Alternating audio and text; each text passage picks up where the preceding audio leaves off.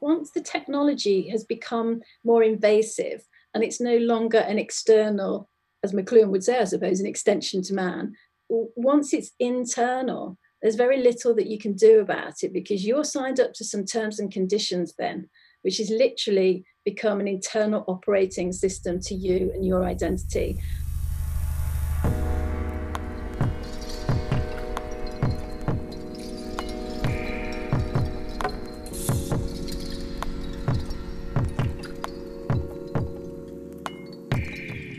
Hello everyone, my name is Stephen Parton and you're listening to the Feedback Loop on Singularity Radio, where we keep you up to date on the latest technological trends and how they're impacting the transformation of consciousness and culture.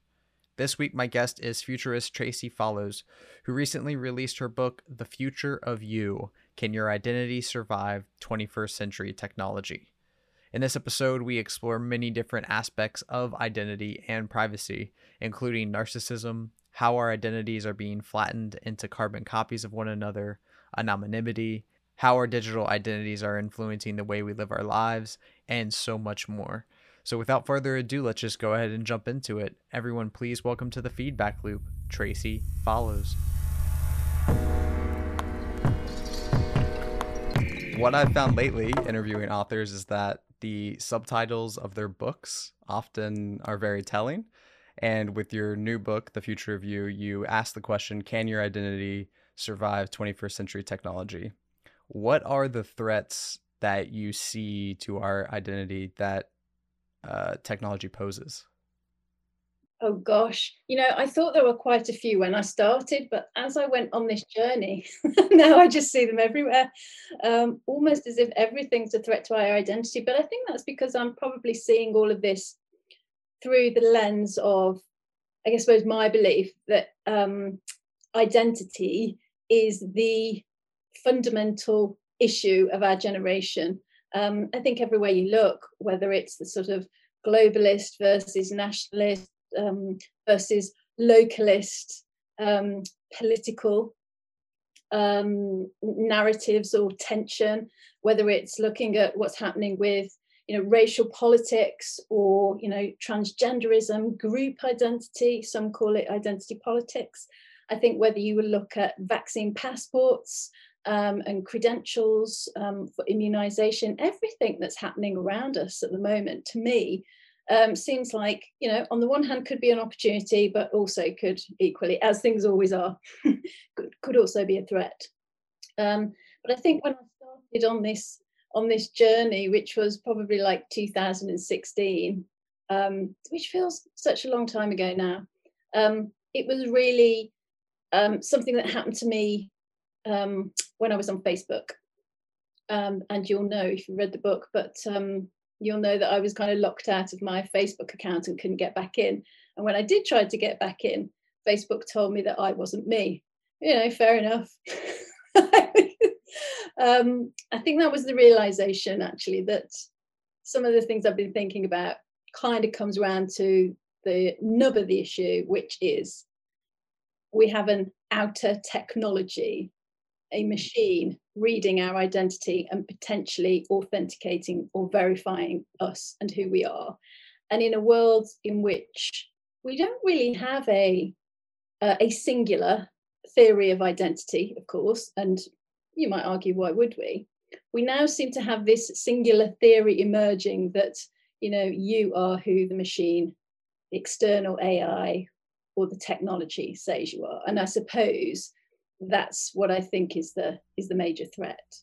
Yeah, you described, I think, at one point that you said a big part of your motivation for writing the book was that you no longer felt in control of your identity. Was that an accurate description of kind of one of the motivators, I guess? Yes, I think so. It's interesting you say that, because as I was writing it, and even when I was discussing it with editors and other people, it tended to keep going off track, as I felt, into the area of privacy. I was like, I'm not really as interested in privacy. What I'm really interested in is autonomy. How do we have autonomy over our own identity? It's such a difficult thing to research and talk about, really, because it's one of those really quite intangible things. But when something happens, then you kind of pinpoint and go, that's it. That's what I mean. And so it's almost like the negative of it. It was one goes around one's life and daily rituals and not thinking about it too much, then something happens and draws your attention to the fact that, oh yes, actually, I'm not as in control of my identity as perhaps I thought. And so it really is. And to go to your original point about the subtitle, it really is that idea about, am I losing control of my identity? Are all of us losing control of our own identity? And perhaps in some ways we're happy with that because we seem to have outsourced everything else to machines. So maybe it will be more convenient. But I just think we ought to have at least a debate and a discussion about that before it happens. And then, as I did in my particular case, all of us generally go, oh, hang on, we've lost control of our identities. You mentioned before, which I think is a really interesting point, the fact that identity politics right now seems to be, I would say, on the rise. There's an argument that we've always had identity politics, especially given, the history of wars and all the different things that were very much based on nation or race or whatnot. But it seems that we are in a particular fever pitch about it right now. And do you think that it has to do a lot with the kind of way digital technology is kind of molding our behavior online? Is it things like blurring national boundaries where our cultures are now having to be forced into clashing and we have to reconcile, being exposed to these other cultures? Do you think this digital frontier is what's really driving this, or are we just seeing it more now because we have the digital technology to see it? It's such a good question. And maybe, as with most things, it's a bit of both. Maybe it's not one or the other. I mean, we do like to polarize things these days, but I'll try not to, because I think it is quite nuanced. I mean, obviously, it's the whole Goffman thing about our identities being performative. We play them out in these theatrical ways in social media. And of course, that isn't just one-way traffic. We are very aware of the reactions of our performance. And of course, that sometimes encourages us to explore and be a bit more extreme. But perhaps it's just a case of us liking a bit more what we see coming back to us through the mirror of that black mirror, if you like, of the smartphone. And I think it's a bit of that. But I think one of the other things that is a big technological change, of course, is this idea of us being able to leave the sort of physical body, the substrate that we may have been born in, and the whole notion of morphological freedom. And that has a kind of religiosity about it. I think it always has. We've always wanted, in terms of religion or spirituality, to leave the physical behind because there is some higher, more transcendental spiritual state. And in a funny sort of way, I think as a technology, potentially, some technologies anyway, make that more possible in the foreseeable future. I mean, not maybe the next 5 years, but maybe the next 20 or 40 years, or you'll tell me like maybe 2049, as that becomes more possible, I think it is on our radar now. It's in our vision that is a real possibility. And we're sort of, in a way, playing that out through virtual reality. We are leaving our physical body behind and we are exploring these other worlds, sometimes the real world. Well, it's all the real world now, isn't it? These numerous worlds, and we're able to explore our own identities in that way. I think when I've done research and when I've talked to people who, much more than me, because I'm not really a gamer, who are involved in virtual reality worlds and gaming, they always tend to use the same sorts of language, which is, well, there aren't any rules, or you can be who you want to be, or it is definitely that sense of escapism. And so we're playing out a sense of escapism from what physically might restrain us in all sorts of ways, whether that be in the virtual world or the real world. And I think those two are sort of chivying each other on, and it's becoming more and more of a possibility. Yeah, when you mentioned morphological freedom there, it makes me think that, ironically, though, we seem to be more focused on picking one identity and running with that and fixing our identity and curating our identity, especially in the digital world and social media, rather than having something that's more nebulous, more flexible. Like we seem to be kind of betraying the very beauty of identity that technology offers. Do you think we do? Like maybe we do in the present, but I wonder if we think about somebody, yeah, we're not the same people we were sort of 5, 10, 20 years ago, obviously. Thank goodness. Um, we're not, and I just wonder if we, because we are stuck in this sort of digital formatted media, we do tend to have that presenteeism. But I imagine lots of people who are exploring their identities in one way today will be exploring them in very different ways in 5 years or 10 years, because to your point, technology comes around and it makes new things possible. Um, I, I don't know. I was listening to, I think I mentioned to you before, I was listening to this Eric Schmidt interview, and he was talking about, it's something I talk about in the book, but he was talking about AI digital assistants. And he was going much further than perhaps I was going when I was talking about potentially the need to have them, but how having them around us is going to influence us and our own identity. Obviously, it kind of impacts us. Again, it's another reflection of us through our profiling and everything. But he was talking about how potentially an AI that's making decisions for you, that's seeing things that you haven't seen yet because it's analysing the data, has the potential to access a new world, a new dimension, if you like, that isn't really perceptible to us through our own senses. And I actually thought that was really fascinating. So you can imagine it's a bit like us thinking we're very enlightened today, but actually we're still in Plato's cave. There is a sense that the technology that the AI is going to push past some of these frontiers, access other dimensions of the world, which we just couldn't possibly with our own senses. And I wonder if that, again, is going to be another step on for our identity. So maybe at the moment, we think we've got these fantastic, fluid, flexible, enriched identities that could go pretty much any way. And the danger of that, of course, is that they're too fragmented and can't be managed and are disintegrated. But maybe this is only the tip of the iceberg. Maybe there's a whole new set of dimensions that we really don't even have any sense of at the moment.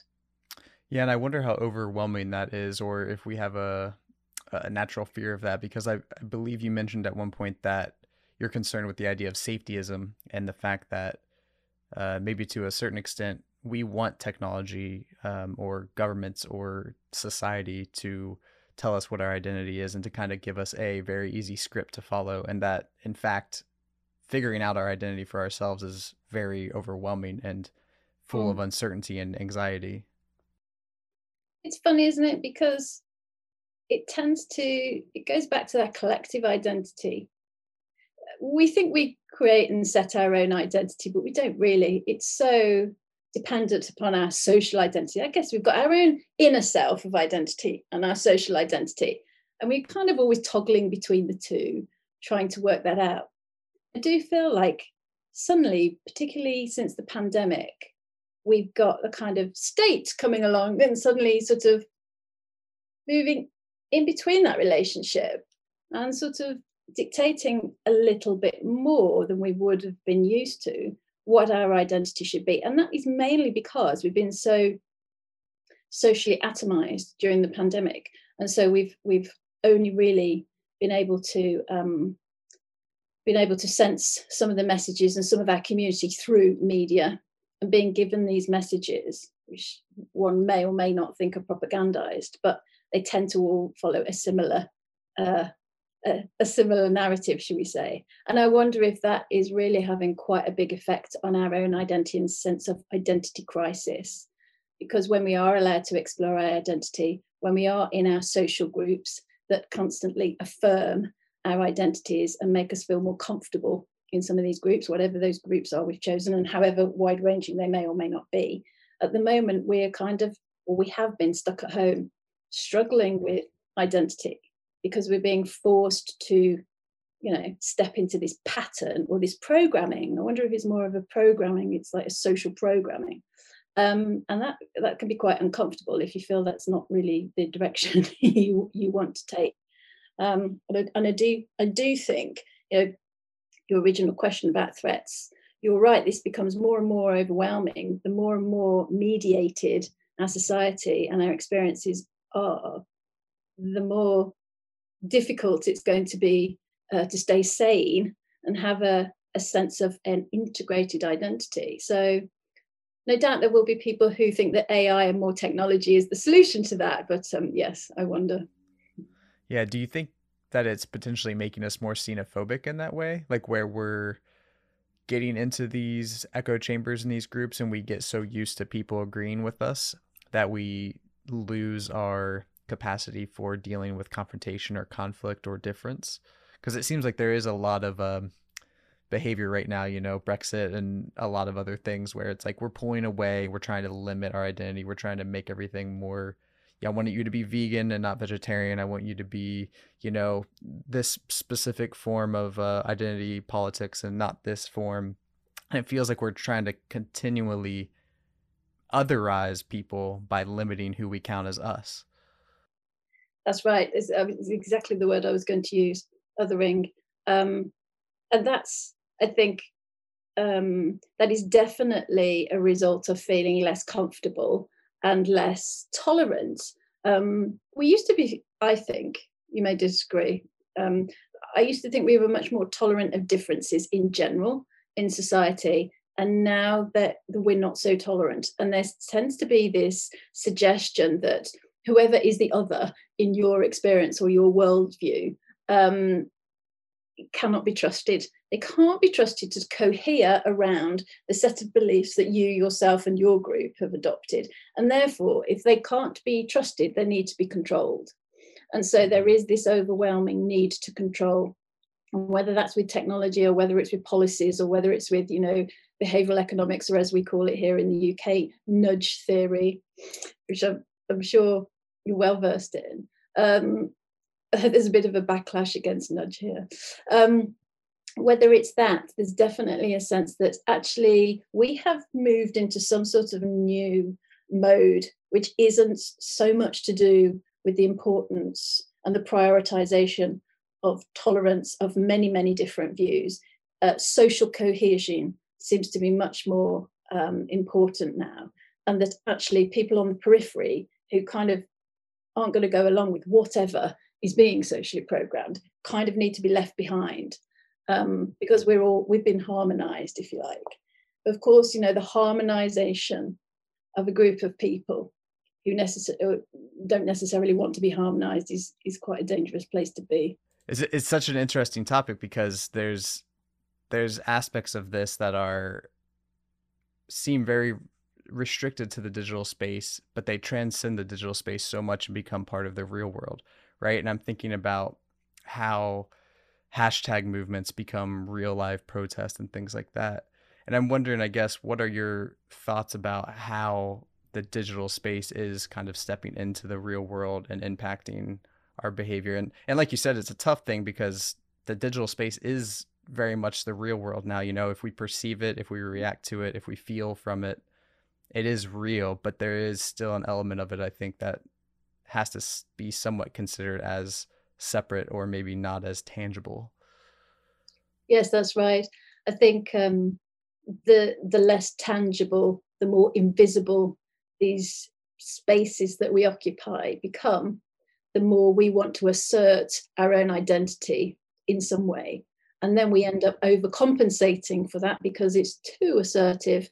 And then that tips over into aggression, which begets more aggression. And then you're into just a very tense, very poor quality, should we say, discussion and dialogue, communication, even if you get people talking at cross purposes all the time. And it was one of the things that Marshall McLuhan talked about. I've just been researching a lot, actually, about what he was talking about with identity.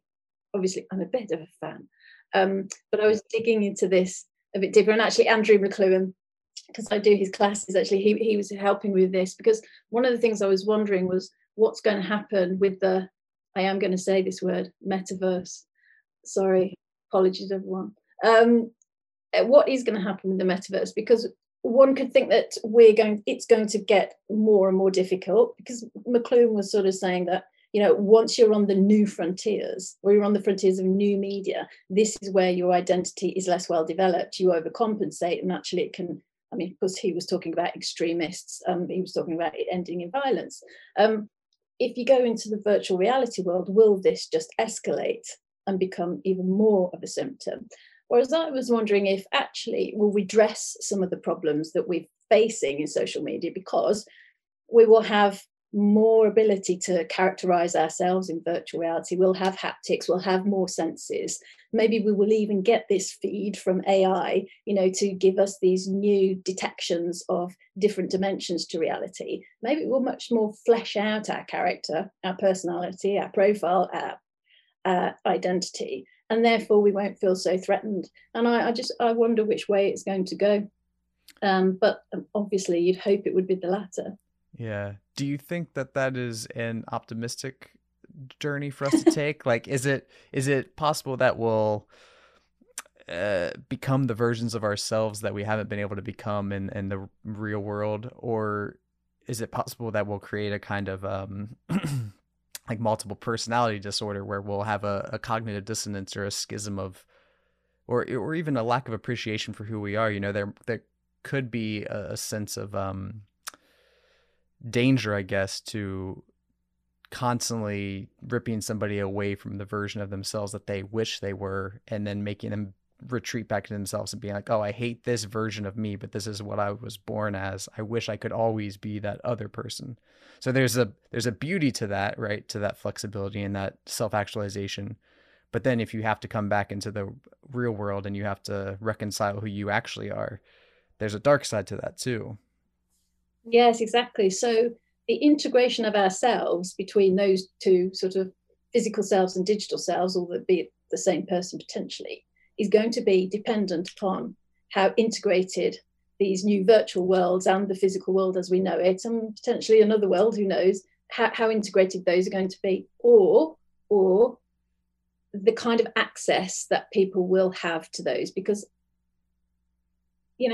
it's probably going to be the case that not everybody has the same amount of access and the same sort of augmented types of experiences, especially if it comes down to sort of monetary wealth and access based on, I don't know, tokenization, or, if you're going to do certain tasks, if you're going to earn tokens. I don't know what the access points will be. I don't know the currency of that will be required for access, I suppose, is what I'm trying to say. Yeah. But it will be dependent on something that is scarce, otherwise it won't be of any value. And therefore, because it's scarce, not everybody's going to have the access, are they? So maybe we will find that we are literally creating these different strata of society, or different strata of individuals, some with much more integrated identities than others. One of the things that is going to be quite interesting is whether we can kind of meet ourselves in other versions of identities in the same space, whether one can really almost go back in time and meet up with one's younger self or older self or other self somewhere. Because I do think that is going to be really interesting in terms of sort of mental health. I wonder. I mean, there is that app called Freud Me. Well, I think it's called something else now. They renamed it. But that sense that you can have like a psychiatric session with yourself, where you are at one hand, you are the patient explaining what may be your ailments, and on the other hand, you take the position and the role of the psychiatrist, and you try and work out your own problems. I sort of wonder if, when we meet up with our other selves, whether we'll be able to have these conversations, and maybe we'll go spiral into even worse identity crisis, or maybe actually it will be some sort of therapeutic integration of our identity. It sounds a bit mad now, but I think it's totally realistic.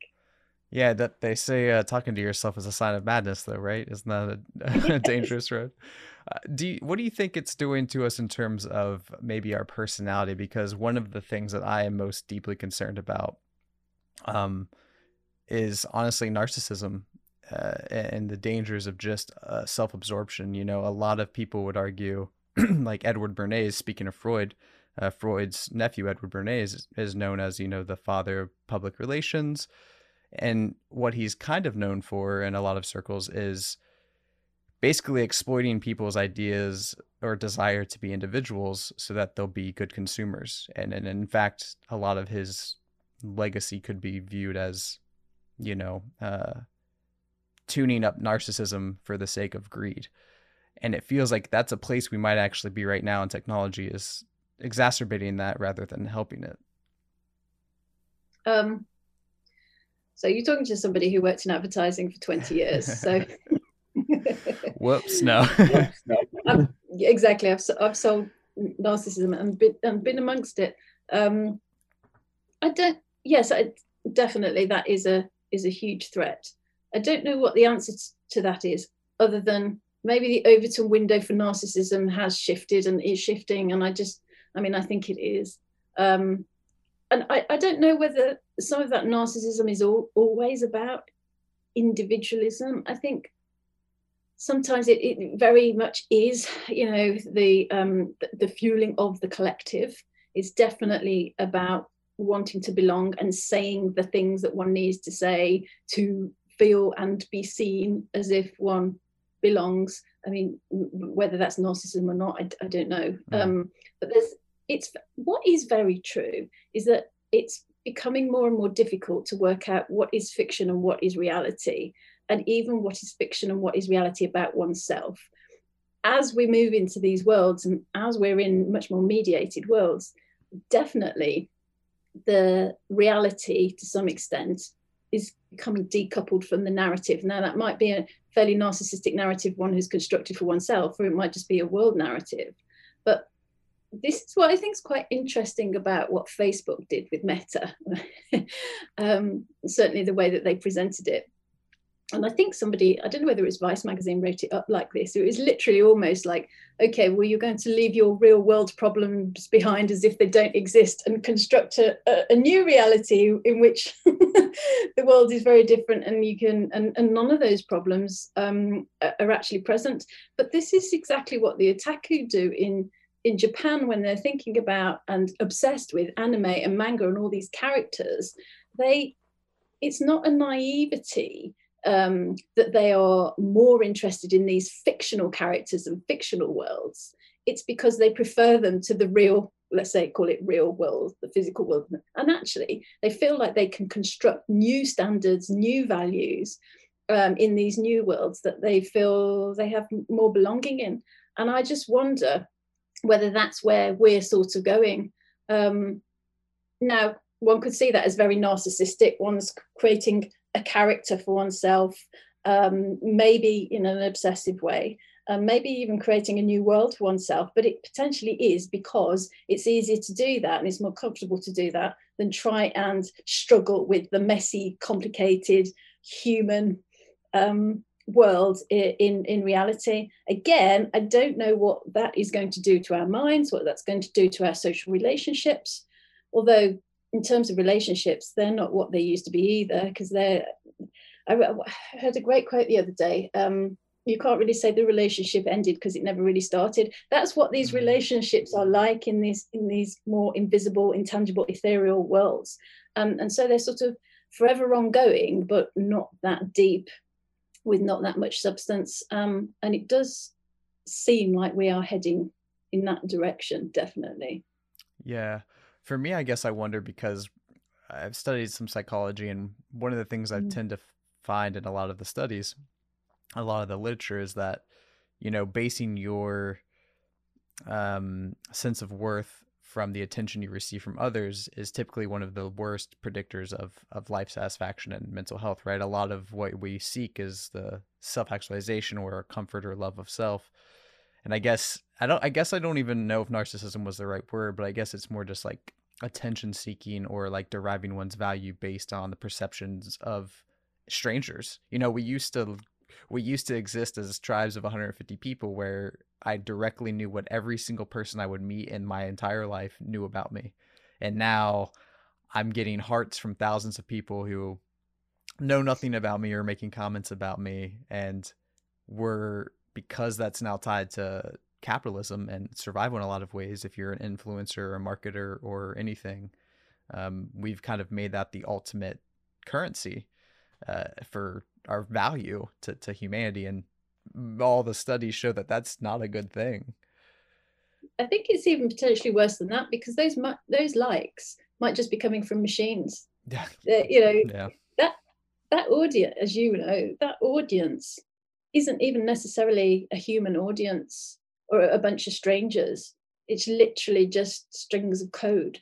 And one wonders then, who is talking to who? And if I have my digital assistant and you have your digital assistant, and they really are that sort of integrated and with each of us and know each other, so maybe they just have the conversation between themselves, and we're left out of it. I mean, one could argue that that is incredibly narcissistic, or one could argue that actually it's not narcissistic at all, because we are sharing all of ourselves with our bot or our digital assistant, and we're outsourcing it because they're going to have a better conversation than we are, or they're going to make a better decision than we are. I think these are some of the decisions and discussions we've got to start having about where are these boundaries. We have these fragmented selves now distributed across the internet. It very much feels like, to go back to the original point, that we're not in control of the integration of our own identity ourselves. Do we embrace that? I mean, do we worry about it and try and sort of put it all back together? Or do we embrace that and go, it's fluid and it's distributed, and all I really need to do is have a framework and have some tools for understanding and managing that? I don't know the answer to that, and I should say, obviously, but I have lots of questions. But I've actually found, I don't know what you think about this, I've found quite a difficult area to broach with people. And for me, it's so important, identity, because unless you have your identity, it's very difficult for you to accept responsibility or be given a duty, or even to sort of assign emotions to oneself versus somebody else that's next to you, or a group emotion, if you like.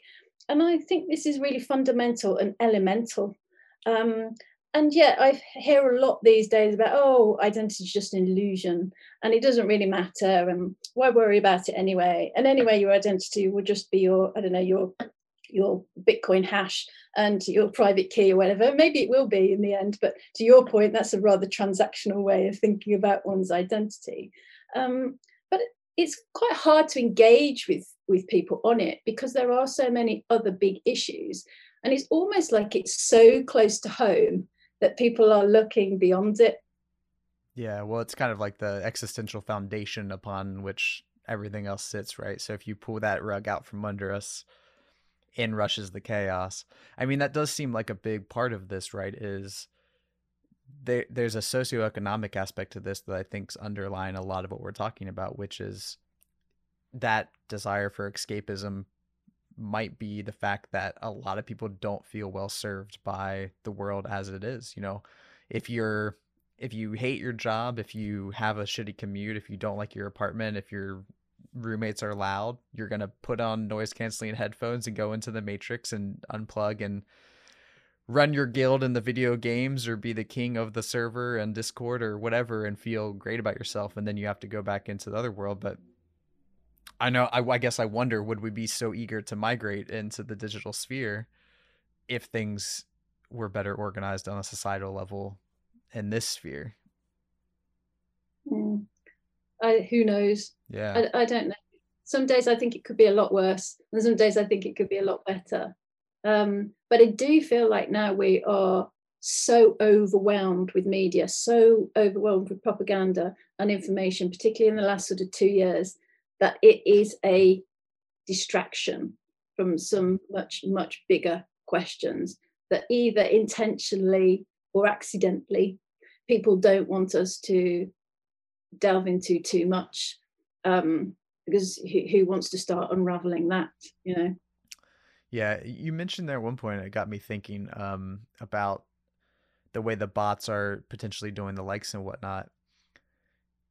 Do you feel like we're potentially getting trapped in these identities? Because I have a lot of concerns. I've thought a lot about this issue. I think it's very fascinating.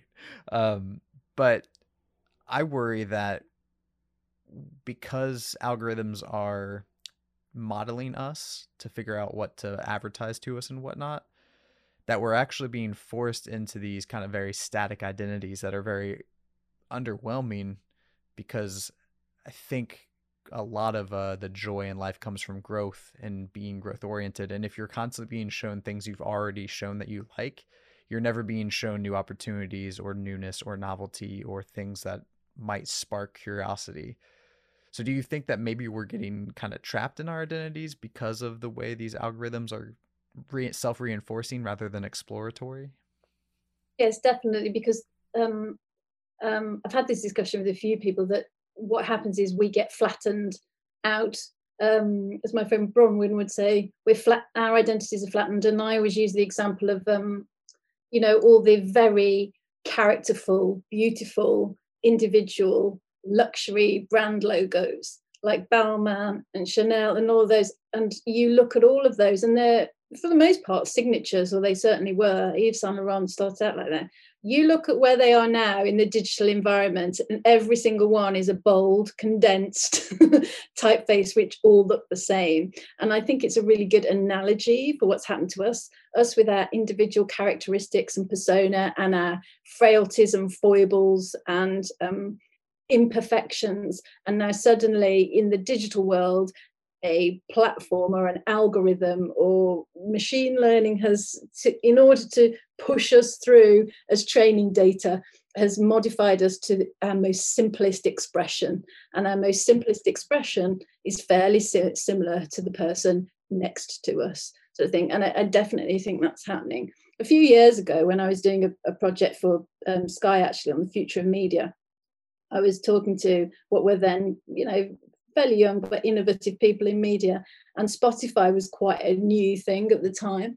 And they were talking about how, Spotify, not to pick on Spotify, but this was the specific example they used, how Spotify can't keep up with their interests. So, it's exactly as you just said. It's responding to what you liked last or what your friends liked or a playlist you listened to or whatever. And so it keeps serving you up the same stuff. But it doesn't take account for the fact that you might meet someone new who takes you to, I don't know, a jazz club, and suddenly then you're into jazz. And then Spotify doesn't really know this, and it can't serve you any of that kind of content. And the person who was describing this to me said, I was so fed up that I ended up creating a new identity to dig myself out of the algorithm. So yes, it's flattening out our identities, but maybe in a funny sort of counterintuitive way, it's encouraging us to create new faux identities just so we can, experience new and innovative and new sensations that the algorithm isn't aware of or can't keep up with. I like that idea, but I'm already struggling keeping track of the few identities that I have. I don't know if I could manage more accounts. Do you have a pseudonymous identity? No. Because that's one of the interesting areas, isn't it? Yeah. Well, I was going to ask, what do you think about anonymity, being anonymous in the world? Like, what role do you think that plays right now in the digital space? I think it's very important that we don't kind of go into this sort of legal version in virtual worlds of a reality where anonymity isn't possible. And I think that because, especially, increasingly, I'm starting to think, whistleblowers are very important. People need to be able to speak out and say what they really feel or think or have experienced. And I think that's very, very important. On the other hand, of course, one will always hear the argument about all of the abuses that happen, through the channel of someone's anonymous accounts. And yes, I mean, absolutely, and those abuses can be incredibly serious, and those are there. But I don't think we need to find another way of solving it, because I don't think the way to solve it is just go, well, you just can't have anonymity. It's just too important. And that's a liberal democracy. It's a fundamental, it's connected to free speech. And I don't think it will be doing us any favors if we go down that route. And when we start to think about, authentication and verification of identities, and think about anonymity and pseudonymity there, just because, you can have pseudonymous identities which aren't fully Anonymous, of course, because not everybody knows who you are, but somebody might know who you are, and that might be the bank, or that might be whoever it is who is at the root of that authentication or verification. And I think, I think that's a more interesting, a more practical solution. I don't want to see any of our rights stripped away under more safetyism again.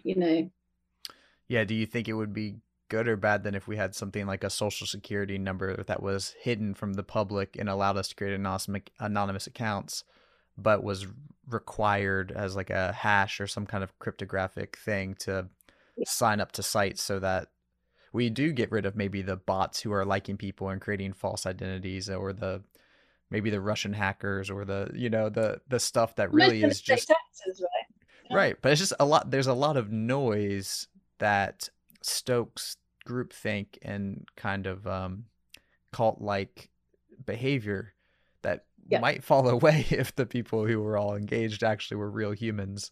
But then again, like you said, we run the risk of someone tracing back that identity to that digital ID and saying, oh, that's X, let's silence X because we know that that's that person. Exactly, and some people will support that because they want X to be silenced, but at some point it won't just be X, it will be Y, and that will be, they won't be so keen on that, and so we have to always keep that in mind, I think. Yeah, I mean, it's very hard to keep up with what's going on in decentralization land. I mean, it's moving so fast, but I think, whether it's a private key that matches a public key or digital identifiers or whatever it is, I really would prefer to see a solution, and none of these are panaceas, of course. I would prefer to see a solution which is based on a decentralized system, a trustless system, whatever, however you want to think about it. It doesn't have to be blockchain based, of course. It doesn't have to. But I really don't want to see anything centralized. And even when I look at the federated systems, if I look at something like the new European digital identity, they are suggesting it's self-sovereign. You might be able to say it's decentralized, but it's kind of the decentralization of centralized identity systems for each state. It's so difficult to unpick this, and there's an awful lot of work to do on it, of course, but I think we always have to keep in mind, looking to the, it's got to be a center without margins, i.e. it's part of a network, that it's based on a network, it's decentralized. We just can't have a centralized authentication like that, because it will be used for ill as well as good, and absolutely no doubt about that. Yeah, what do you think about policy making around identity or privacy? Like, whose job is it? Should it be anybody's job? Do we need some serious new policies? Do you think we need to back off and let it be organic? Like, how do you think that should all be playing out in your perfect world? That you mean in terms of verification, like the legal identity? All of it, right? Like, is there anybody who should be kind of coming over the top here and saying, we're having mental health issues from young girls on social media, so we need to like fix this kind of thing here, or this privacy issue is a big thing here, so we need to fix that? Like, are there certain policies that you think we need, or that should be in the hands of government or the companies themselves? I know it's a big question, but I guess. Yeah, no, it's a very, very important question. I suppose my observation on it is, and my feeling is, that at the moment the governments and the technology platforms are involved in this discussion and are, in some countries or nation states, moving ahead with this. But the public, to me, seem very either disengaged or left out of this. And this is going back to what I was trying to say. It's very hard to engage people in identity. We probably need to find new language or new examples to try and drive this home to people. And it is difficult to go, well, even if you become aware of it, what on earth can you do? It feels like it's big tech versus little me. I can't do anything about it. I'm just one person. I don't think the solution is necessarily, more citizen assemblies and things like that. We've got a parliamentary democratic system that ought to be enough. But we can see the online harms bill going through Parliament right now, talking about public harm. That is very, very ill-defined. It's called public harm, but we don't really seem to have engaged the public or asked the public what they think is harm. Somebody somewhere has decided what is a public harm, very ill-defined for whatever reason, and the public seem left out of it. So I don't know what we do about this. But what I do know is that when I spoke to Audrey Tang in Taiwan, who's the digital minister, obviously, or minister without portfolio that does lots of digital things. Yet she talks a lot about how digital can be used in participatory democracy. So rather than using these digital technologies and tools to kind of control the population or to try and bring about a consensus or to nudge people into behaviours that, you know, they don't really naturally feel very aligned to, and in some senses threaten them. It was very much her sense that you take the politics out to the people, you go and engage them. You go out to, whether it's little islands or it's remote villages, you take a telepresence wall so that you can beam the cabinet into a town square meeting and you have those conversations with the people. And it was so inspirational to hear, you know, some of that.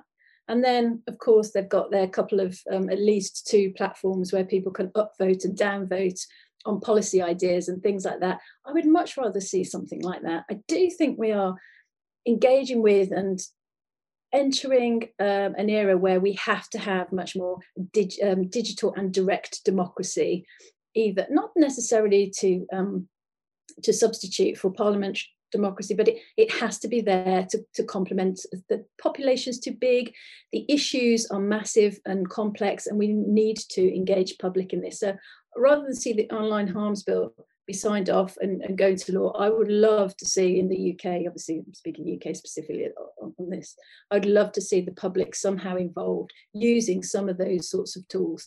Of course, nobody's going to do that because the last time we were asked a question, we voted the wrong way, according to the powers that be.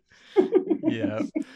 What are some issues that you think aren't getting enough discussion in this area, enough attention? Are there aspects of privacy or identity that you are very surprised aren't a bigger conversation in the commons right now? One of the issues will be around genetics and DNA and where that data resides and who does what with it. Early today, actually, there was a piece in the Telegraph about swabs. I don't know how true this is, but swabs for COVID tests, that DNA data being sold off to third parties or certainly being shared.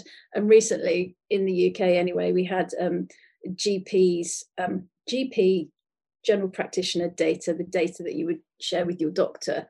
We were told that we were going to be asked to sign something to say that, yeah, fine, we're opting into that, and that's, or was it that we were opting out? I can't remember which way it was. But anyway, it was a big surprise to people that was even on the table, that data was going to be sold or traded or exchanged with even academic institutions for research purposes. People were really surprised at that, and I was kind of surprised that they were so surprised, you know. But then I was surprised that people were so surprised about Cambridge Analytica and some of the things that were happening with data on, you know. Well, what do you think about that particular episode? Just, we shouldn't really have been that surprised. And I think people are going to be very, very surprised when they find out some of the things that are happening in the space of genetics and what some of the possibilities are right now. And I think that what also is not being discussed very much is this health space that technology platforms really want to sort of to invade now. So I guess you could talk about it in the realm as digital phenotyping, but perhaps the best example is Apple saying it wants to detect whether we have depression or not by the way in which we use our phone. Now, I don't want Apple doing that. I'm not depressed. I don't want it telling me I am, because my Facebook experience, where the machine told me that I wasn't even me, leads me to think that Apple could well diagnose me in a way that is in no way the way I think about my own mental state. no doubt somebody somewhere will tell me, oh, I'm wrong and the machine is right. That's another issue. I really think that is a huge issue in the Commons and should be being discussed and debated. So anything to do with health data being used in the public space and being used by platforms, which I guess one could say is now the new research facility that we kind of haven't become aware of, but it is. That's not being discussed. Nobody seems to be debating it, and things are just trundling on.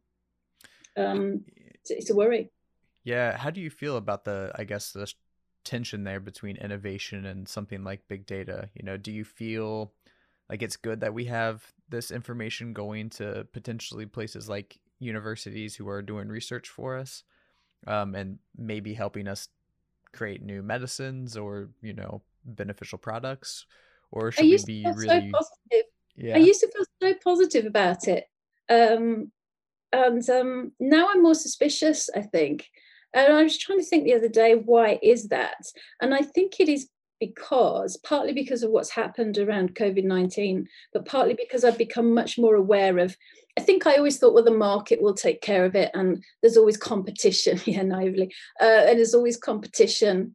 And now I feel like we're in this monopolistic oligarchical world, and there are nation state powers who are increasingly aware that they're losing power, so are leaning on big monopolistic technology platforms sometimes to deliver what they can't deliver themselves, and this whole unholy alliance between the two where they kind of agree that the successful state of the future is a technological state. And so I worry that that was me doing my little DNA test or whatever a couple of years ago, and all right, I did research it and I did talk to a few different companies about their data policies, and probably most people don't do that. I don't know, maybe they do. And I'm all for personalised healthcare, and I'm all for the sharing of information like that, and for it to be put in, I don't know, data trusts or whatever. But at the moment, I don't have the confidence that there is really any governance around any of that. So I think, again, you're quite right. I mean, that's another issue that is kind of silently just passing by us, and nobody's really stopping to address it, and it'll probably be too late by the time we do. But yeah, I mean, I was looking at that. I was looking at what's happening in Chile, where they have brought in that new ruling. I don't think it's been signed off yet. It's certainly gone through their parliament, but it was a ruling against the use of neurotech on citizens to either access their minds or memories or change their thoughts and things like that. And I thought that's really proactive and really interesting. And I haven't heard anything like that in the UK or the USA. Maybe it has happened in the USA, but I think starting to think about some of these possibilities and what frameworks and what governance we need to put around them before the technology has been harnessed, would be a much better way to go.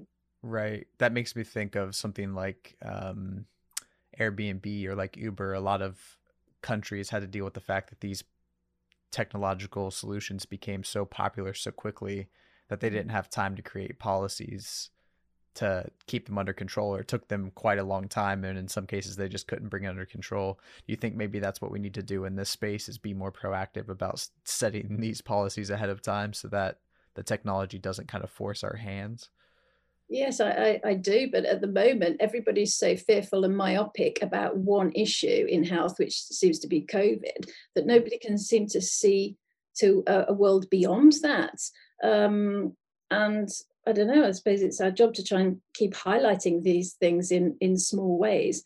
But we are heading to a world in which there's some rather extreme science and technology which will have an effect on ourself and our selfhood, which will end up in quite an extreme self. And I think that's very difficult to walk back from then. We've got a new health security agency that's just been set up.